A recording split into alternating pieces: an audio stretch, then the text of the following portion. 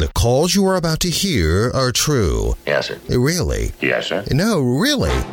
It's Whidbey Island 911. Here's Brad and John. All right, son, the party's over. Let's have that grenade. And here are the real emergencies that the folks out in Whidbey Island have to deal with on a daily basis. Let's hit the call sheet beginning Friday, November 24th, 2:13 p.m., Highway 20 business. 911 caller says, "We got a trespasser in the beer aisle."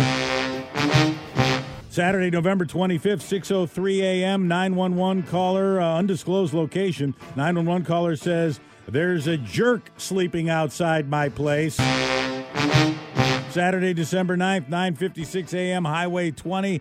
911 caller says, "Just letting you know, I hit a seagull with my car. If you want it, it's in a bag on the sidewalk."